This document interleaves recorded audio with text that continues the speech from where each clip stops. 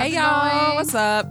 We're back. I'm Desiree. I'm Jaleesa. And this is The Black Girl Report, an off-kilter podcast hosted by us two Black women in our 20s discussing the modern world in our own perspectives. Yes. What's up, girlfriend? It's so good to be here and in a consecutive session, I know. Trying to get back on track. I know. And then just getting to see you, that's really why I do miss this. you so much. What's been going on with you? Not much. Just working a lot and preparing for being here. Don't we have a trip coming up? We do have a trip coming up. BGR is about to travel. BGR is going to LA, y'all. Woo! Yes. Sun. Fun in the sun. I'm so excited. So July. we're going in July for FYF Fest. If y'all don't know, look at that lineup. Please do. I mean, I think Missy Elliott is the first person on the lineup, and that is enough, honestly, for me to go. But you know why I'm going. Because you want to see Yo Boo, Frank Ocean. Frank Ocean. And accompanied by the Queen. Solange. Yeah, it's going to be awesome. Solange. Beautiful, beautiful Solange. There was also Panorama Fest. Me and some other friends were thinking about going to. That one's in New York. And Solange and Frank are going to be there. Okay. And Tribe. I think that's in Brooklyn. Okay, that would have been dope. Sure. But there's just so much happening over the summer. This is like a really good summer, I feel like, for festivals. To be honest, I kind of lost my faith in festivals, I mean, living here in Chicago, and now we have Lollapalooza, which is like 4 days long. Which I still now. haven't been to. Oh, I or went. Pitchfork. Pitchfork is dope. The only festivals I've been to are Afropunk. See, that's all you need. And I've only been to 2 of them. I feel like that's all you need. Or 3? Lollapalooza, it's... When I went, I didn't enjoy it very much. Isn't it like the Midwestern Coachella?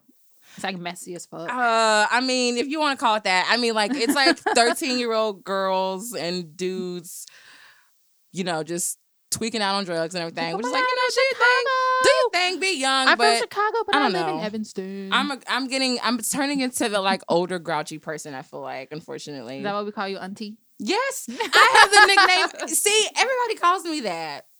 Because you are auntie. And I'm dressing the part more and more, too.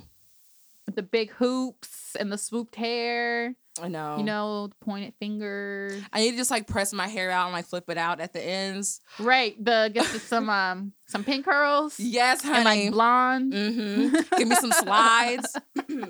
Listen to your capri pants. My capri pants and my Anita Baker and Luther Vandross, and I'm all set. But, yeah, that's really what I've been focusing on too. It's just LA, trying to keep my head above water and all these terrible things that have been happening around us. In 2017. Yeah, it's been a hell of a year and we're just getting started pretty much. And it's not normal. This year is not normal, as Harry Condoboloo would say. Off of Twitter, Twitter activist? No, / comedian. He always tweets day blah blah of the Trump administration. This is not normal. Oh gosh. It's yeah. If he this does is not that, normal. Yeah, and that's just so depressing to day whatever of Trump. But it's so true and it sucks so much. I know. I mean, it just keeps chugging along. Now we have, Planned Parenthood. Losing its funding. Yeah. Guys, they did it, y'all. They did it. They did this, but you know After what? everything.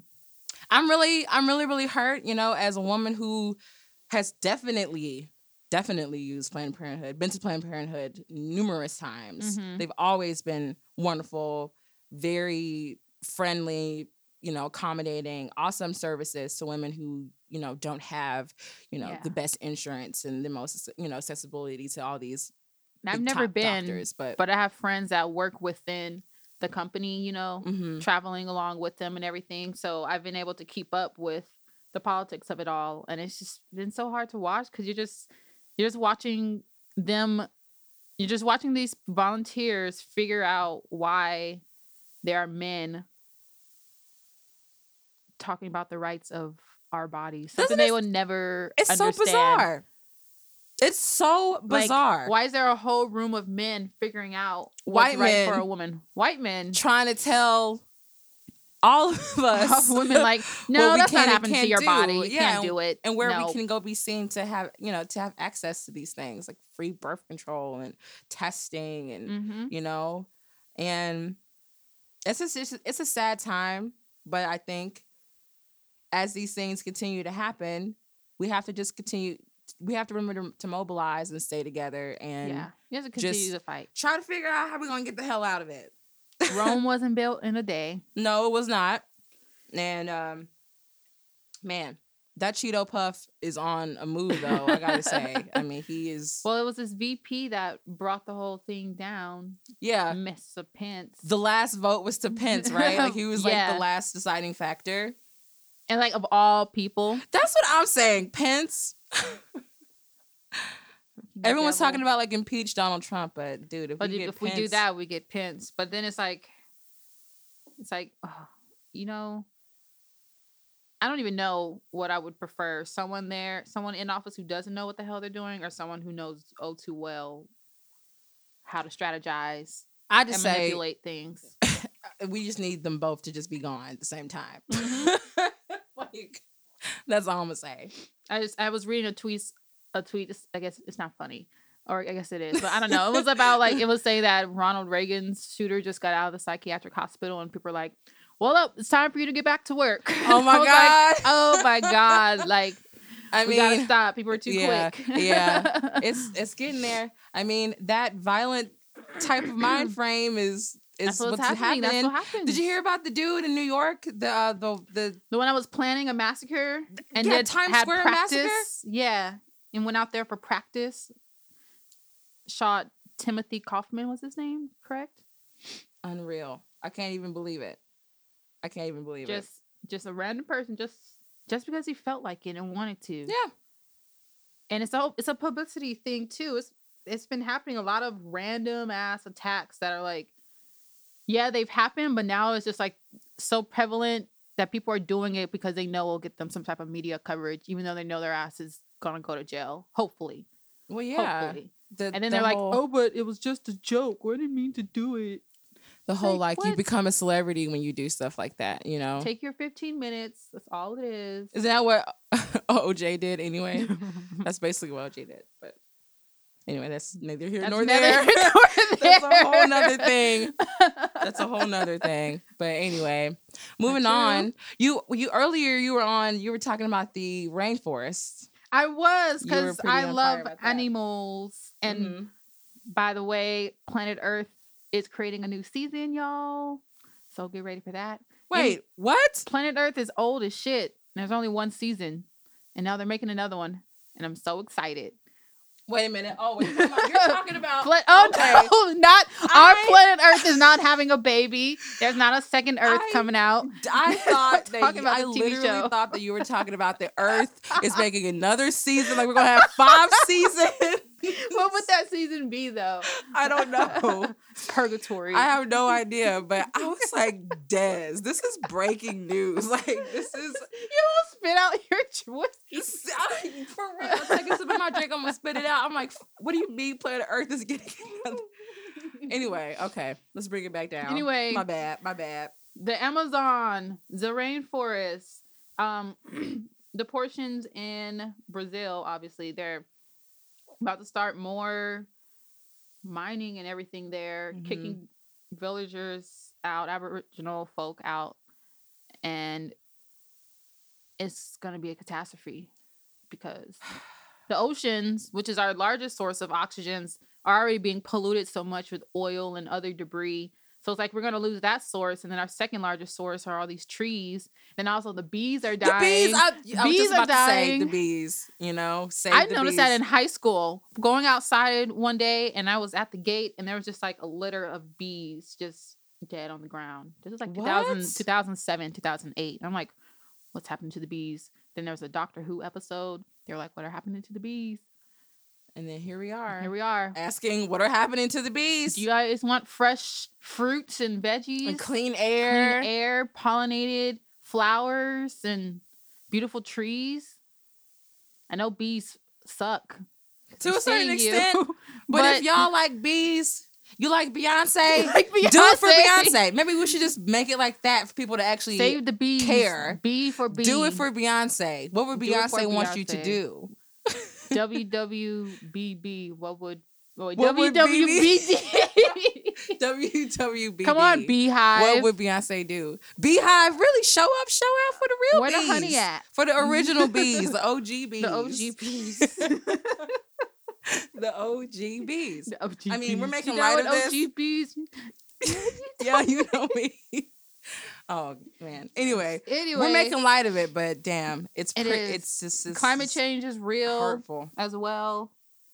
Yeah, with Trump trying to already sign executive orders to get rid of all Obama's things that he put into place for climate change research and everything like that. It's just, these national landmarks being just, it's all, the earth is just like crying, and we're trying to help, but it's like they're just putting the earth in a straitjacket and throwing her in a rubber room. It's like, stay there. Don't grow. Wow, that is a very, very dark and so sorry analogy. I am so sorry, but it's real. Girl. It is real. I mean, it's real. But damn, and we have to live here. We have to watch that. Yeah, we do. This will be okay. They're calling the earth crazy. Yeah. Well, I mean, it's the truth.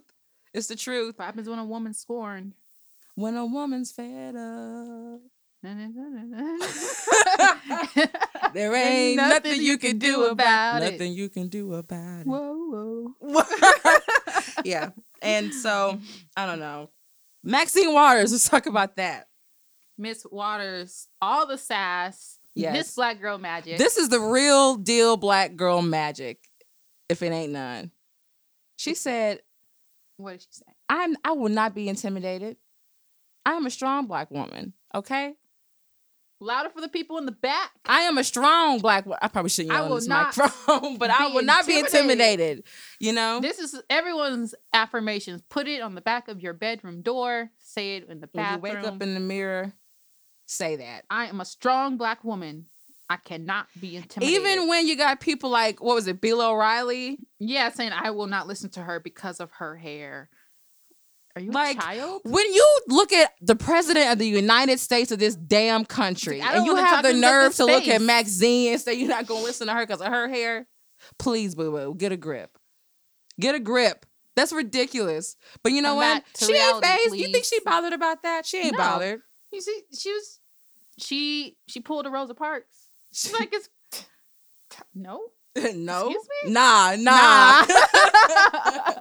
For real. That's basically what she's not having it. Nope, she's not having it. So, Maxine, you are our black girl magic. For real. For real. About Pharrell. Some more great news. Working on an album or some music with Justin Timberlake and Timbaland and a whole bunch of other people. Yeah, it's a good season for music, I feel like. I'm feeling and he's creating a show or movie musical about his life. Yes, I will be watching. Kendrick has new music. It's beginning to be a wonderful 2017 for the entertainment industry. I feel that way, yeah. Movie and music wise for the black community. We are really putting it all out there, reclaiming what is ours, or at least trying to. And that's what's beautiful. It's kind of like a Harlem Renaissance again, in a way. A lot of just energy into black creative.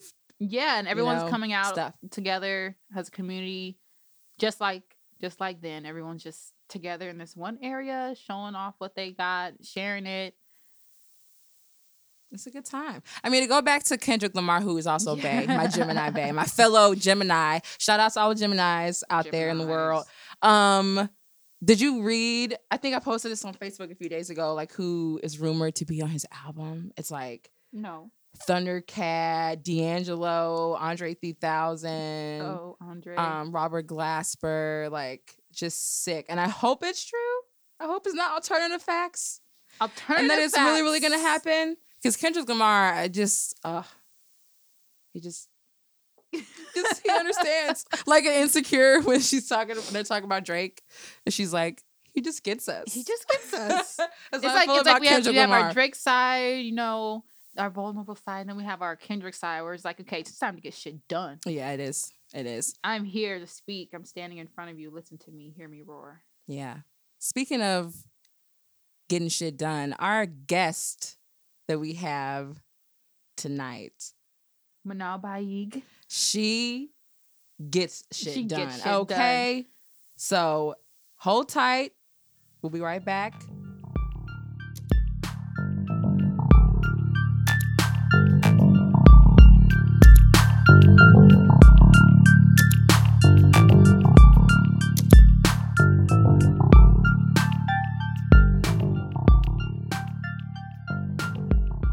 Hey guys. Hey, how's it going? Welcome back. Welcome back.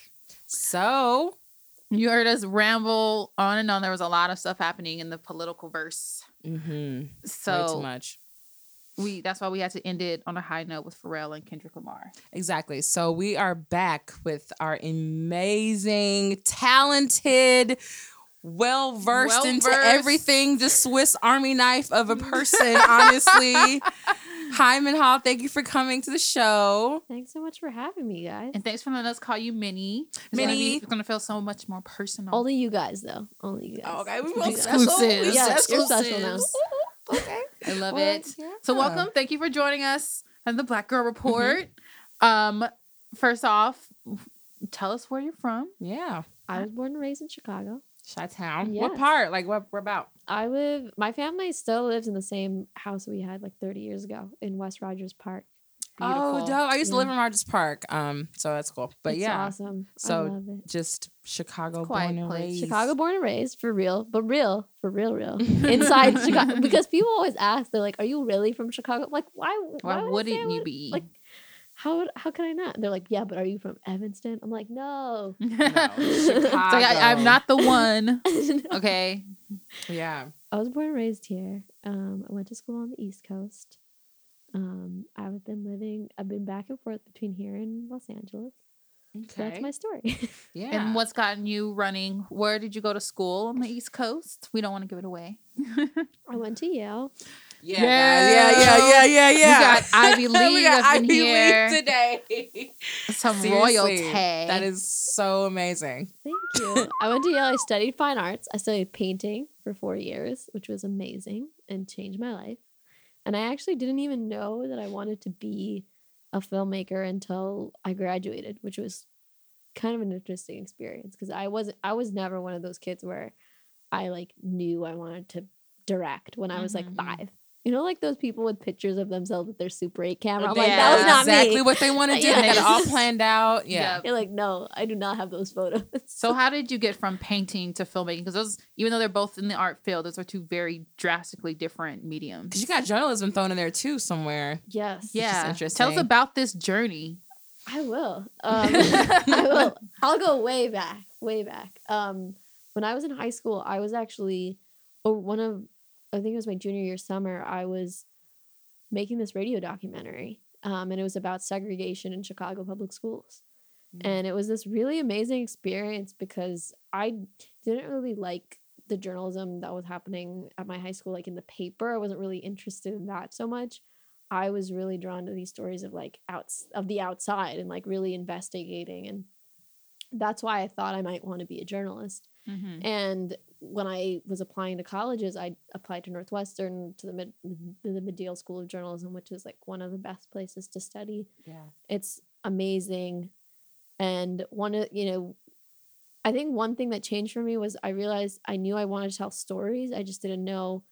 I wasn't completely convinced I wanted to be a journalist and only tell like these are nonfiction stories. These are like true stories out in the world. And then when I went to college, I was painting partly because I'd always been drawing and like that was a part of myself that was not really encouraged when I was growing up. Like it was one of those things that my parents kept hoping would go away. Like, oh, she's gonna grow up and eventually grow up. She'll find She's something into practical it. later. It's a phase. Right. And then I kept doing it. And Just bored. they're like, oh goodness. And I told them I wanted to be an art major.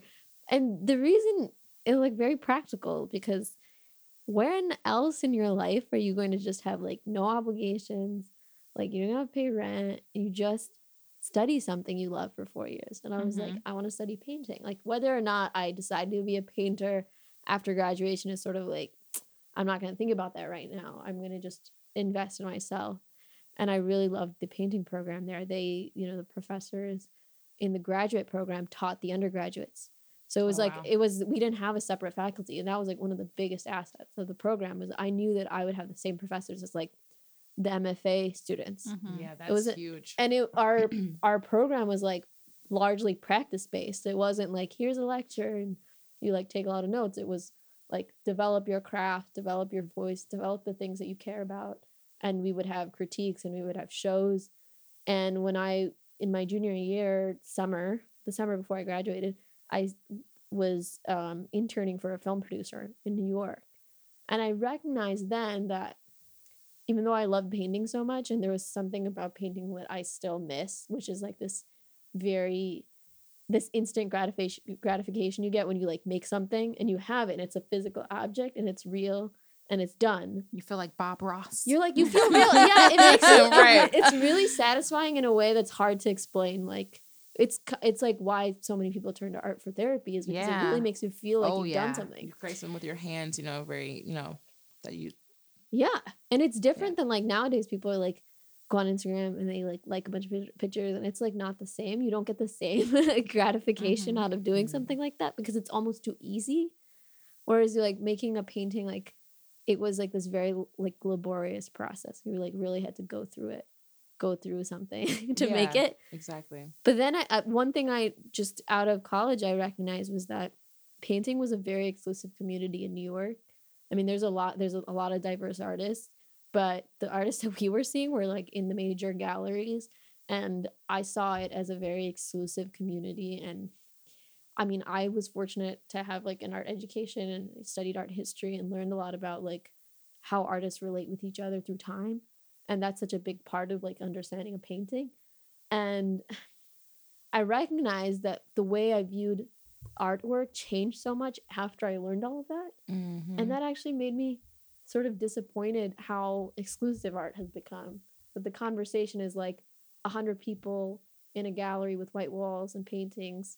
And it's not something that everyone can access in a way that I think film and even music can in a bigger way, like where it's just very culturally accessible. It's culturally relevant. Like people are talking about movies and music, and you don't need to have prior knowledge, like you can go into like Jurassic Park and not know anything about dinosaurs, science, or anything, and you can enjoy it. You can listen to even very obscure music and really love it and not need to know anything about it, not need to know anything about its history or all of that. So there's That's that. very true and I very noticed that valid. about the art community too. Yeah. When I moved out here, everyone's like, "Oh, the painting kids. Oh, the painting class." It's like, "Oh, I guess I took painting. I'm not doing it anymore." And it's like when you learn art history, because I did take art history as well.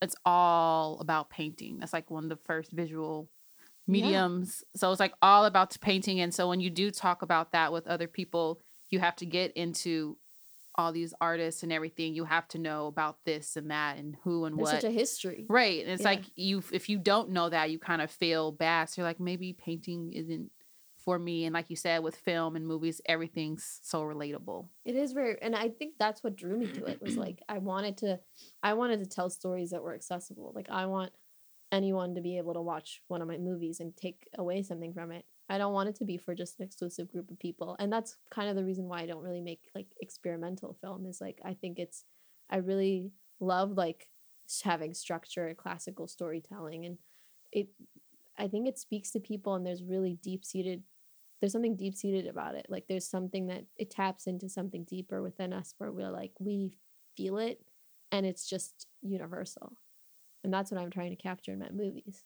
So when did you get that first push to like, okay, you know what, this is exactly what I'm going to do. I'm going to start planting these seeds to make my first film. Like, when did that happen for you, and how was that process? It actually came about. I mean, I did a little bit of it in college, but took a few video classes, but they weren't so much about telling stories. I think for me, it's always like, I need to have a story first. I can't just go out and make something. I'm not one of those people where I'm like, oh, that looks like a cool visual. Like, I want to capture it. Like, I have to know like act 1, act 2, act 3 in my head because I'm obsessive like that.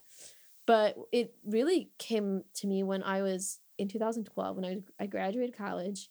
I was working at a talent agency in Los Angeles, and I was an assistant there. And I realized then this was a job I'd been chasing for like a year. It's a very coveted job in Hollywood. It's an entry-level position where you get to be in the mailroom of the talent agency. You get to witness how, like, sort of, you get to be sort of at the center of a hub of a Hollywood, and you learn a lot. But you don't get to make things. You're assisting an agent who is servicing their clients who are artists, like writers, directors, actors. And I was there for 4 months and I quit because I just realized, like, if I stay here, I will never make anything. Yeah. I was working a lot. I was like working like 50 plus hours a week trying to, I thought like I would cut my teeth on this and eventually I would leave and it would be fine. But I saw these people around me that had been there for years, literally years. And having Stuck moved in up that or cog. They haven't moved up, and some of them were aspiring writers and they just got directors. too comfortable. It's They like, got- it'll happen one day. It's scary. It's scary to leave. It took a lot because I don't think of myself as a quitter. Mhm. So a lot of what was keeping me back for a while was just like, I can't quit. Like, this was my dream. Like, I have to go through with this. But then I saw that the things that made me happy were so different from what I was doing on a day-to-day basis. And that was it for me. It was like November of 2012. I was like, nope, not doing this anymore. Yeah, if I have to live on my parents' couch for a while and figure it out, like, that's a better use of my time than than being at this desk. And then that led you to making, so was One Night your directional debut? Yeah, that was my first movie. Mm-hmm. It was a story that I pitched to a director, producer who came to a reading of a play that I had in Los Angeles. I was so desperate to just make something, even though I wasn't like out there and like I wasn't doing it on like a 9 to 5. I was working my day job, and in the meantime, I was writing, directing, and casting this play called This Is Los Angeles, which is a really embarrassing, super embarrassing play that I will never see the light of day. But I invited all my friends and they invited people. And one of the people who showed up, Hans Canosa, he's a director and a producer. He was there. He watched the play and we talked about it afterwards. And he's like, what are your ambitions? Like, what do you want to do? And I said, I want to be in film. I put up this play because it was like, these are my resources and this is what I can do with what I have, which is like, I have $0. But I want to do movies. And he said, do you have any ideas? And so I thought about it. I went away, and the summer before I, gotten this job, I had been thinking about this movie about two couples that reconnect over the course of one night at a hotel. And I wanted it to be like, kind of like the Before trilogy that Richard Linklater has made, where it was very talky and, dialogue driven, but, spoke to emotional truths about relationships and love. Yes, very relatable, very just everyone can watch that or just identify with that type of situation. Yeah, and so that's what I was working on for much of 2013. We got a casting director on board from New York, and he helped us cast the movie. We got financing in 2014. The beginning of 2014, we shot it. It was the fall of 2014. We spent a year in post. It was a very low budget movie, and then it premiered at Austin Film Festival last year. So it was a long process for this film, but that's normal. That's a really normal process. Usually, the average independent film takes between 5 and 7 years. Wow. Yeah, from start to finish. And my process was not that long. I feel like that's like misconception. I feel like people just assume like, oh, it's an indie film, and you had to you took like a small house camera. Yeah, and walked around your indie backyard. just somehow means like just pulled DIY a script in out a way of like for a little some people. journal. Yeah, they don't really realize that. So like Sundance wouldn't be that big if indie films were just that. No, a lot of indie films nowadays they're just as challenging to put together as studio movies. Like you still need to cast it and do all this work that would go into any movie, and the quality of it sometimes you really can't tell. Like Arrival is an independent movie.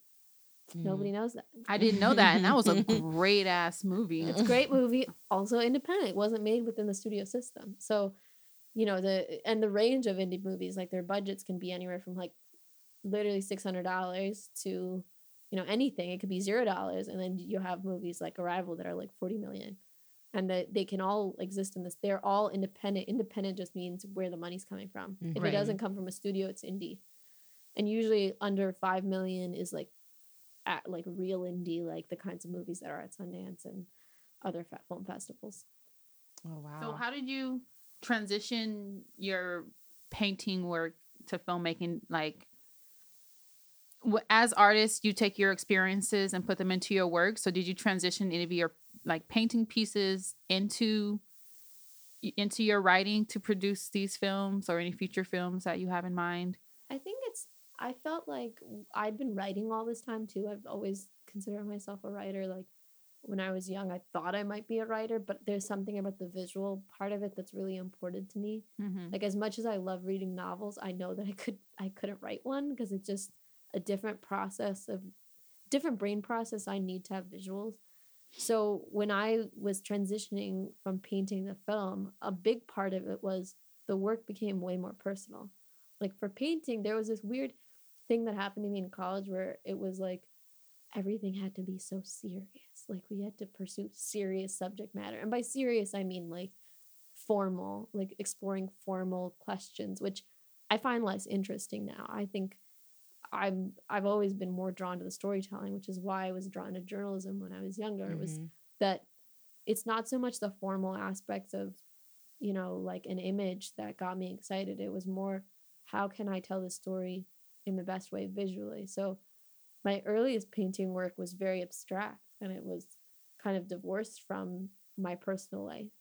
But as I was moving out of that and I was moving into film, the scripts I was writing and the images I was seeing and the movies I was watching, they all became a way more, just more like in the vein of things like that surround me and like that I care about. And that was a big change too, because I would look at the art in the big galleries, and you would think you would be able to tell a lot about the person who made them, but so often you don't. Like sometimes, like there's some artists like Carrie Marshall that I look at his work, and you're like, damn, like you get it, get it. Yes, and he's amazing. Yeah, he's amazing. But then there's a lot of art that's there that you're like, huh? I don't know where this is coming from. I don't know. You don't feel anything really. Yeah, like there was this piece that that was actually in Chicago. I'm forgetting which museum it was at, but it was a piece by Felix Gonzalez Torres, and he does a lot of his work about his, sort of the issues in the LGBTQ community. And it's like when I was looking at art like that or Carrie's work, I started to sense that these were people that were trying to make their work really personal and socially relevant. Because so for a long time, the reason why people are being pushed away from fine art was this like, I don't get anything out of it. Like, what am I, like, I am a human being living in 2017. Like, what does this do for me? And I think art is now moving in that direction. I think films do it even more because we have to tell, and it may be partly because they're more accessible, is you see so much more of yourself in them. And not necessarily that you have to see yourself like literally one-to-one, but you need to see a humanity that resembles your own. So, like, I get that. Like, I don't, like, even if a person looks different than you, you recognize their humanity and you see your own humanity mirrored in that. And that's when the transition to film became real for me, was I saw that I could do that better in movies. And I hadn't quite figured out how to do it in painting because I was like too early in my career. Maybe if I'd spent like 20 years painting, I would get there. But with film, it was like such an easier process to be like, who is this character? Because the questions were about like, who is the protagonist? What is their journey? And that felt like it kind of like you could basically say like, who are you and what is your journey and like what are your obstacles and what are your personal flaws? It just was more human. It's a more detailed experience. Yeah. Yeah, sure. When you talked about like representation, like, did you ever feel like you didn't see yourself represented in film? And did you, like, how was that? Trying to figure out how to say about this. Yeah, please definitely weigh in on that. So it's really interesting because when the part of the reason why I didn't grow up thinking I wanted to be a filmmaker was that was not in the realm of possibility for me. Like everybody I like you would see pictures of directors and they were always white and male. Yeah, Mhm. definitely. And the first movie I watched in American theaters was Jurassic Park, and I love Jurassic Park. But then I looked at the director and I'm like, oh, I don't look like Spielberg. that. I don't Yeah. like, but he's amazing, but I don't look like him. And I thought there was some kind of special training that you needed to be a filmmaker. But then I got to college and I saw that there's all these filmmakers that have not gone to film school that don't have special training. And actually, a lot of them did start out in fine art, which is very interesting. Like Steve McQueen and Catherine Bigelow were both fine artists. Oh, studied I didn't know that about painting. Steve McQueen. That's Yeah. And so, and he still makes fine art. It's just the both of them were also compelled to making movies out of their work. And I think it's as soon as I left college and I moved to LA, I did notice the startlingly the lack of representation in film, like in behind the camera at least. I know there's always conversation about the actors and like the people in front of camera, but I do think that the job of directing is less about like, what is your visual style. It's more about what is your perspective on the world. Yes. And and if you don't have people from different backgrounds, the perspectives are going to start to look the same. And it's going to reflect that when you get to the casting and everything else. If it doesn't come from the behind the scenes, who's writing these, movies and these scripts. Yeah. So. And when we've studied, the Sundance Institute and USC has completed studies on this, where if there's a woman behind the camera in the director role, she will hire more women, on her in her crew, and there will be more female roles. And it's not because they are like, I'm a woman, I should hire more women. They see women as equals, they're like, oh, like I could just as well hire a woman for this as a man, and they're equally, if they're equally, qualified for this job. It's very interesting when you look at the data about how changing just even the director does for the rest of the movie. And when I'm part of this group called Film Fatales, and it's the largest group of female directors in the one I'm in is like it's like about 800 female directors, and it's a big network. Whoa, yeah, that's and so huge. you get to see, there's also challenges in like it's not just women who are underrepresented, it's like minorities, persons of color, on both. So there's a very small number of people who look like me who are writing and directing, and it's partly a pipeline problem. Like, I think that I was never encouraged to be an artist or to make movies because that's just not the kind of careers that my parents thought were like suitable for me. And I imagine that's also the case for other other minorities, where it's like you're choosing stability, which makes a lot of sense. Get a trade, get something that's going to be way more stable for you. Yeah. Learn something that will lead to a real job. Yeah. And so that's part of it. But the other part of it is I think it's like if you're pitching a movie, it comes, again, I'm speaking from as a writer director, it comes from a certain point of view. And you might not be able to relate with the point of view if you don't see the value in it. So that's why you need diversity on all sides. You need diversity on buyers, studio people, studio executives, development executives. So it's not just you're pitching to the same people over and over, because the whole system has to change. It's not just, oh, we need to encourage more women to direct. It's like, yes, but also what about the people they're pitching to? Like, should we get more diversity there? So maybe when it's not that I have to be a woman to understand a woman's story. It's that maybe as a woman, I might find something in it that's valuable, and that if I were not a woman, I would just overlook. Be like, oh, okay, like, I don't really see, what's so exciting about this idea. Yeah. I mean, women's stories have been largely, ignored. And, male narratives are so commonplace now, and it's really troubling. Like, there's no shortage of female stories, that like we all have so many, we have all so many things to say, and we're not represented. Never ending. It's never ending, and we're not represented, and then it affects, our, the media that we consume. And they tell you to come on, more women, do more of this, and it's like, we can, but someone has to hire us. Someone does have to hire, and they have to believe in you the way they believe in your white male counterpart. Those resources need to be there. So, I don't know. So you just get one woman or one POC or what have you in the door, to lead the way. And The it's rest of happening. us. Yeah, it's happening. Like Ava DuVernay has done this. Oh yeah. She hired all female directors on her TV show. A lot of people said, there were networks that said, we can't hire all female directors.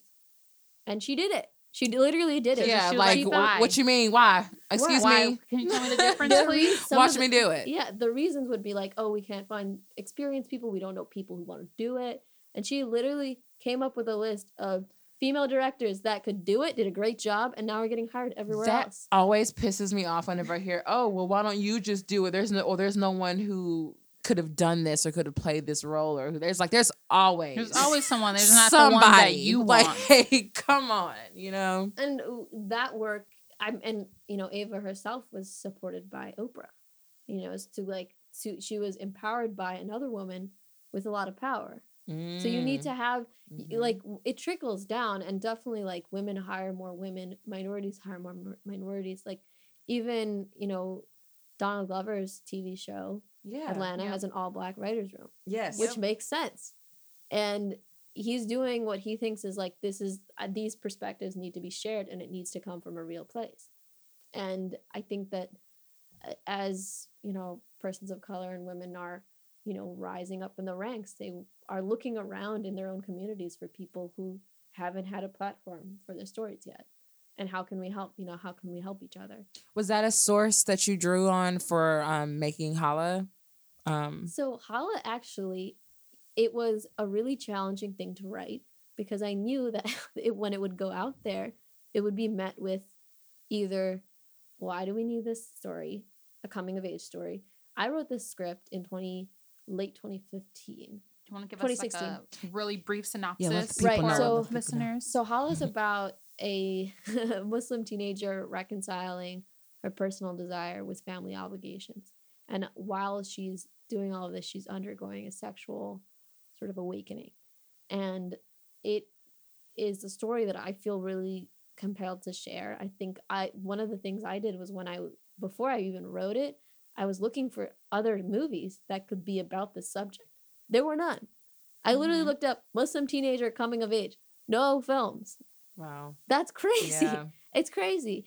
And at the time, it was just like, I need to write this coming of age story. This is something that I don't see. I haven't seen a film like this before. And if I'm not going to do it, then who is?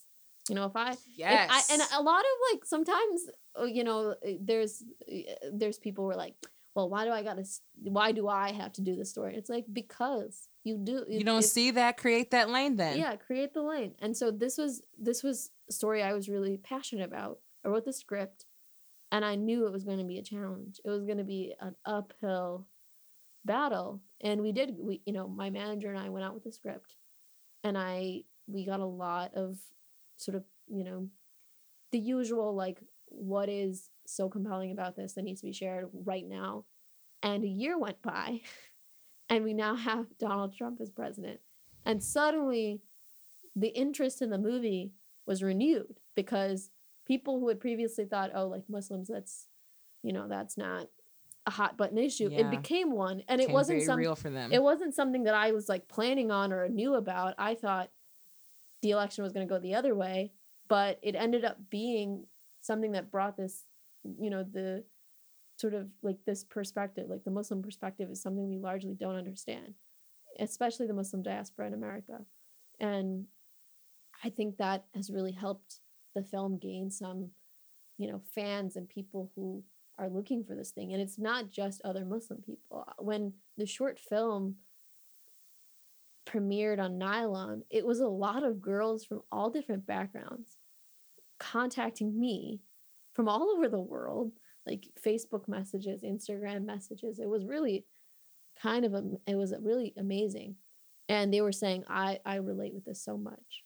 There were girls from like Pakistan who were emailing me. Like, no, I can't even talk about this kind of stuff. Like, I can't, like this, I feel this so much. It's so important. Shows you how much it was needed. Yeah, it's overwhelming. People can't even talk about it's not made because of people can't watch it. Mm-hmm. Out of like religious beliefs and everything. Yeah. And then you come out with it and it's like, fuck it. I love it. This is me.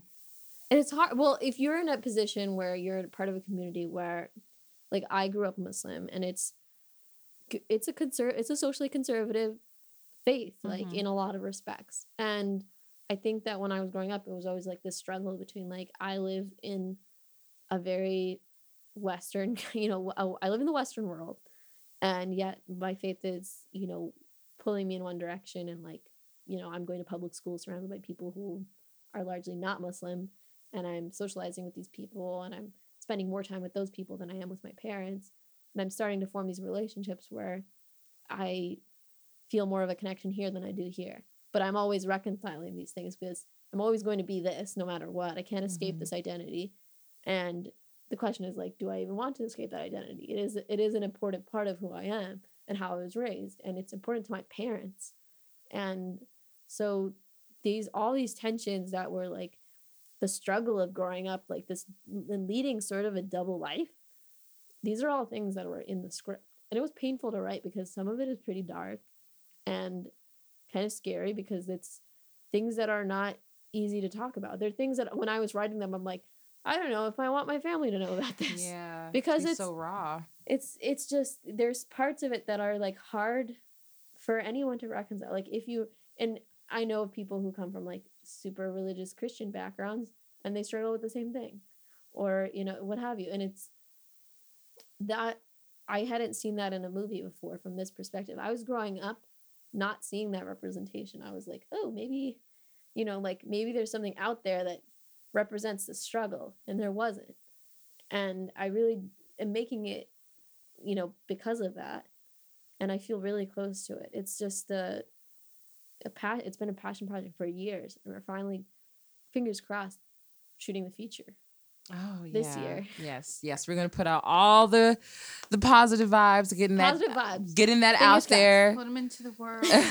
Seriously, because I just want to continue to see you do this and speak up and create this lane for people because, just being a Black woman, I understand what you mean when you say, like you've never seen that perspective or like it's not encouraged for you to talk about certain things in the Black community. There's a lot of things with being queer, that There's a lot of social hush unacceptability. and it's wild to think about in 2017 with all the stuff that we face just as people of color, that we still have these personal hurdles to get over, like within our own communities, Right. that get in the way. You would kind of think that when you look at the bigger scope and what's threatening us, that we would kind of get over some of these things. Right. Yeah.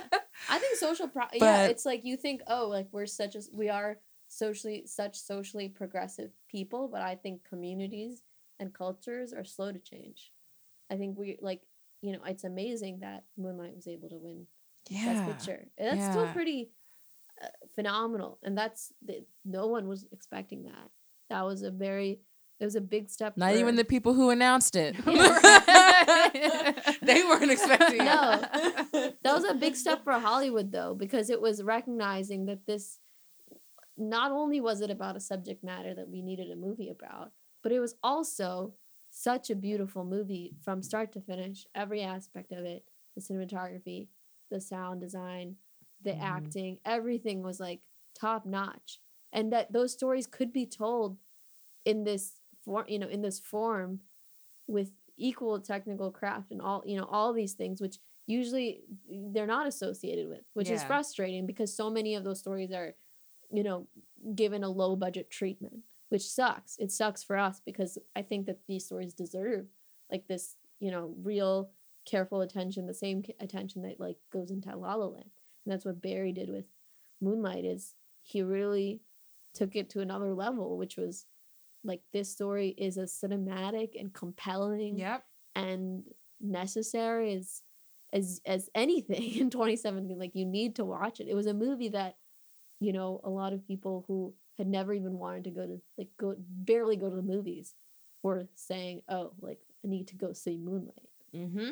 It's hard for a movie to break into that stratosphere of like mainstream, audience goers who would rather, would purchasing tickets to like the big Marvel movies are also standing in line for Moonlight. That's a new phenomena, I think. And it's indie movies are starting to do that because I think audiences are like, no, we want to see different stuff. Yeah. Like, give us the We're stuff. ready for it. We're Plus, ready now. The theaters have been lost in the sauce when it comes to movies. Lost in the sauce. Like Gucci everything's Mane, a remake, everything's a revamp, like yes. everything's a sequel. Yeah, you know, redo now it. it's like just bring these narratives out now. Like, let's bring them all to fruition. They're out there and we're ready for them. We're tired of talking about them behind the scenes. Like, Yeah, we need to bring, and also to empower people who come from those perspectives to tell those stories. right. Like, you know what I mean? Right. Like, Don't have someone's publicist come out like, yeah, they thought this, like, but let us hear it from them. or like let them make anyone. the movie, right? Let like them have make the creative movie. control of that. Yeah, for a long time, like Hollywood was making movies about Black communities, but Black people weren't making those They weren't a movies. part Right. of it. Yeah, Right. but now the Black community in Hollywood is a very strong community, and they are very supportive of one another, and they realize, like, look, we have these stories that we want to tell. We should write them. We should direct them. We should hire our friends who come from these backgrounds to, it's happening now. Like, It's a revolution. We were talking about this earlier, that I kind of feel like it's kind of like a Harlem Renaissance of sorts, again, of just like creativity within the Black community and just as within, just people of color. Just we're all just coming up, showing out and kicking ass. We're like, give us the microphone. Yeah, hit us the mic. Let me spit a few bars on this. Bars. That's a bar. Yeah. So you kind of jumped into, you did a music video. Oh, yeah. Comics. I do a lot. Like, short films. What do you have coming up next? Right. Like, so how does it feel to be so awesome? I don't even know. So I'm working on this comic with this artist. We did this short comic last year. I'm doing an anthology, and it's going to be like a collection of these short stories in a comic format. And that is something that's a long-term project. I've just turned in the stories for the first book. So we're working on that. And that's a long-term project of mine because I love comics. And I've always wanted to write comics. I think there's something about them. Again, like, it takes so much work to make a movie that you have to find other outlets in the meantime while your projects are percolating through the system, because it can take years. I mean, and comics to me, again, like, bring back that feeling of like instant gratification that like painting gave me, was that you have this physical object that's published and you can read it and you can hand it out to people and they could buy it at a comic store, and it's really amazing. So I'm working on a comic. Fingers crossed, Hollow is being shot this year, so that's a big deal. I'm also developing a TV show, which I'm really excited about. Y'all taking notes out there? Right, y'all better be taking notes for real. Please remember. So this name. TV show, I can't get too many details, but it's science fiction. Exclusives. Yeah, it's science fiction. I'm super excited about it. All the science fiction I love is always exploring social issues, and it's doing it in a format that's just like it's not like this is our world right now. It's like this is our world maybe 20, 30 years from now, and our social issues have not gone away. They might have been exacerbated in certain ways. I'm really excited about this show because I'm really wanted to get into longer form storytelling. I think there's certain stories you just can't tell in 90 minutes. So I'm excited about that. I'm also developing a lot of feature scripts, but there's one I want to do set in Chicago, and I really do want to shoot something here. I've been doing a lot of research and sort of wanting to, like, when I was younger, I listened to this radio documentary called Ghetto Life 101. Have you heard of it? No, I have not, but it's amazing. And it follows the lives of two kids in Chicago living in the Ida B projects in the early 90s.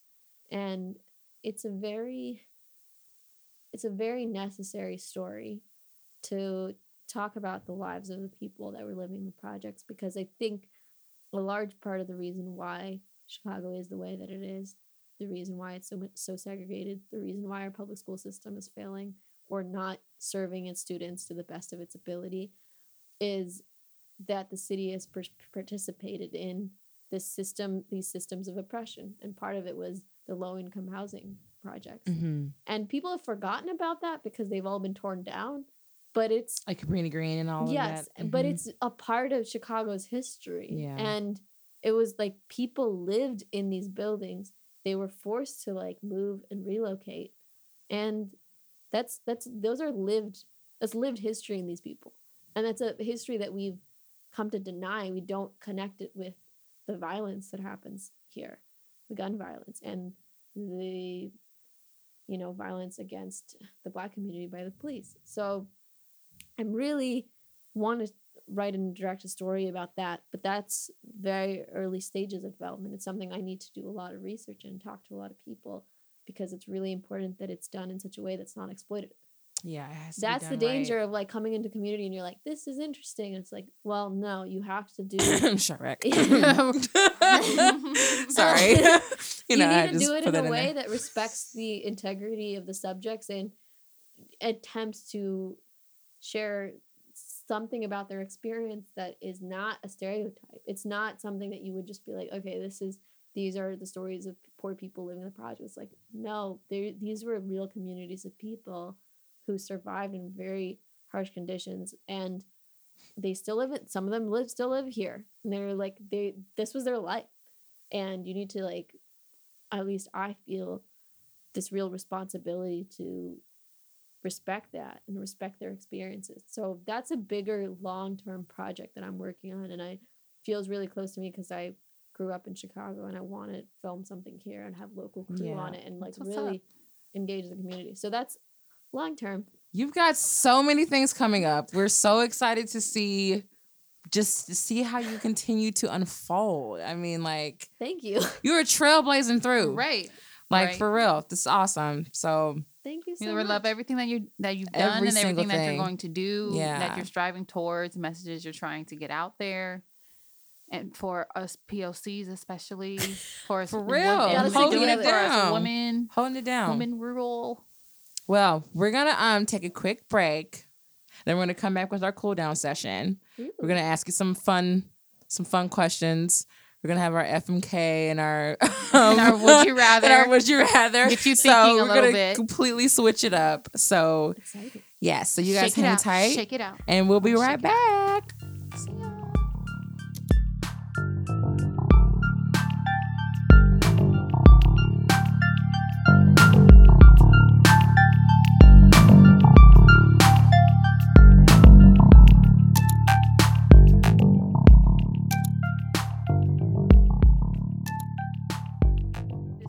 This is for Wild Turkey whiskey. Oh my gosh, We got the thumbs up. Your Matthew McConaughey accent. Okay. All right. Welcome back. Hey y'all. Welcome back to the Black Girl Report. Yes, We just spoke with Minhal Baig. We like to call her Minnie. Minnie. We Yes. never called you Minnie at all. No, 'cause We got too into it. we were like, serious. It wasn't time for that. Chewing No, on our we fingernails. we were way too serious. But now, Minnie, we cooling down, so we can address you as Minnie now. So this is our cool down sesh. So we're gonna get into it. FMK. You familiar with? I am. Miss- I'm also terrified. Okay, don't be terrified. Don't be. It's not gonna be hard. It's not gonna be hard. It'll be fun. Hopefully. Yeah.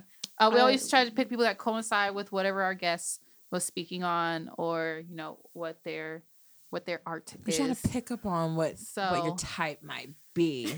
So let's get into it. Go ahead, All right, Des. FMK. Here's who we have: Mahershala Ali, Jay Ellis, and Daniel Kaluuya. Oh, damn. So First we got of all, Moonlight, Insecure, and Get Out. For those who don't recognize the names, that's a good list. Mm-hmm. I was very proud. I'm of this just scared one. of who I'm going to say to kill, because what if I work with them in the future? Oh, yeah, you're right. Disclaimer: True. just because I Tread say I want lightly. to kill someone does This not is mean all I for won't work play. with them. Guys. Mhm. Disclaimer: I'd kill Jay Ellis. I'd marry Mahershala. Okay. Fuck Daniel Kaluuya. There you Okay, go. yeah, There you go. There yeah, you go. yeah, That's yeah. smart. You know That what? is I very smart. totally agree with that whole list. I feel like when it comes to like the killing portion, it's always like you don't want to kill them, but you like there's no place else for them to go. Yeah. Yeah, it's like the But- last resort. Like, what are you gonna But do? why Mahershala to marry, and why Daniel to fuck. Because Marshall is like perfection. You gotta Yeah, lock that's true. that down for life. He's an Mhm. incredible actor, human being. I think I'm just like enamored with everything he's accomplished. Watching how smooth great. he was in Hidden Figures, I'm like, yeah, you Yeah. can marry me, boy. And then like me some potato Empire salad. too and everything. I didn't see him in Empire, but I did see him. Wait, was it in Empire? Luke No, not Empire. Luke Cage. Luke Cage. Luke Cage. Wait, I was I'm like, like wait a minute. Empire. Luke Cage. Like I don't My even bad, watch y'all. Empire, and I know he's not in that. Not Empire. Luke He was Cage. he was in House of Cards as Raimi Danton. He was really good in that. He was a third. I mean, that was people just didn't. I guess we're not paying attention. Before he was in Moonlight. Yeah. Pay attention. He's been in a lot of stuff. Do your He research, has. y'all. Yeah. Yes. Okay, well, I'm Alright, going to would move you on to the rather? Would You Rather. So, would you rather relive the same day for the whole year, 365 days, or lose a year of your life? And you have people running up to you like, "What happened to you yesterday?" What do you mean? What happened to me yesterday? I would live every day over and over because I would just try to find it, because then you could do so much. Yeah. Very You 51st could, yeah, dates. and also like there's no consequences. Like you could just do whatever the hell you want. You could say whatever you want to people, and the next day it's like everyone's reset. Clean slate. It's reset. You could walk into it. You could walk in, tell somebody what you think of them, get the real response, and it would be great.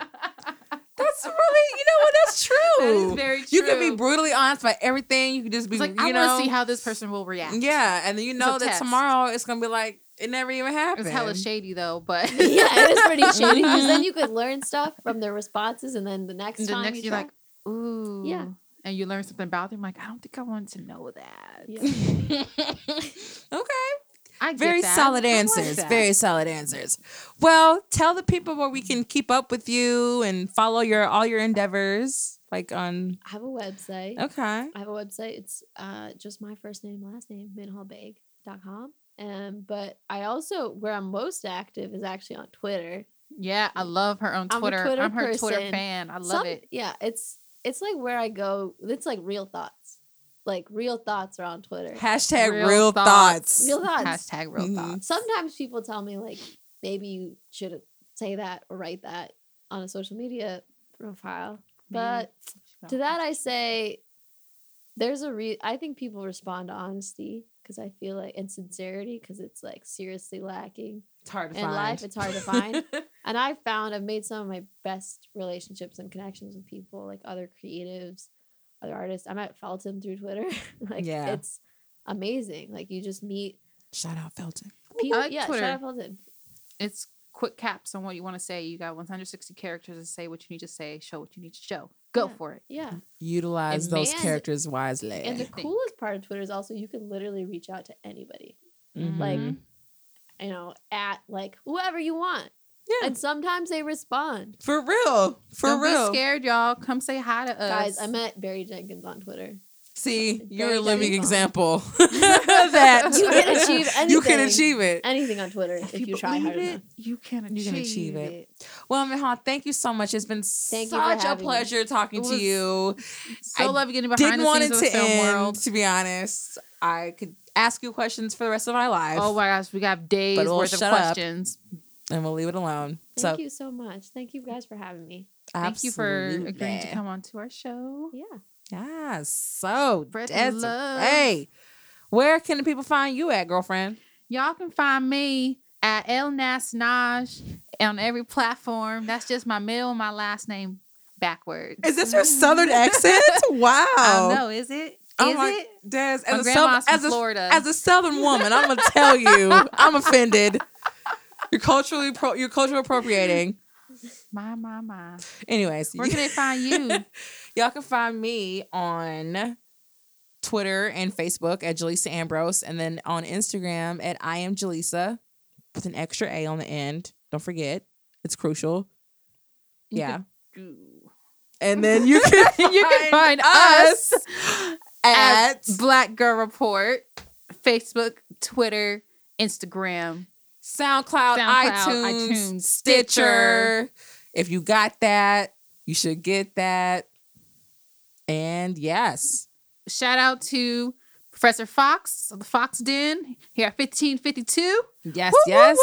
Hooking it up, making it sound so good and smooth and lovely all the time. Shout out to Fabre. For our lovely, wonderful, wonderful, lovely music. Yes. Shout out to Felton and all the Off Kilter fam for helping us exist Out here. with this podcast. So. We out here. All right, and we're going to sign out. We'll see you guys next time. Peace, love, and all things above. Bye. Peace, love, and all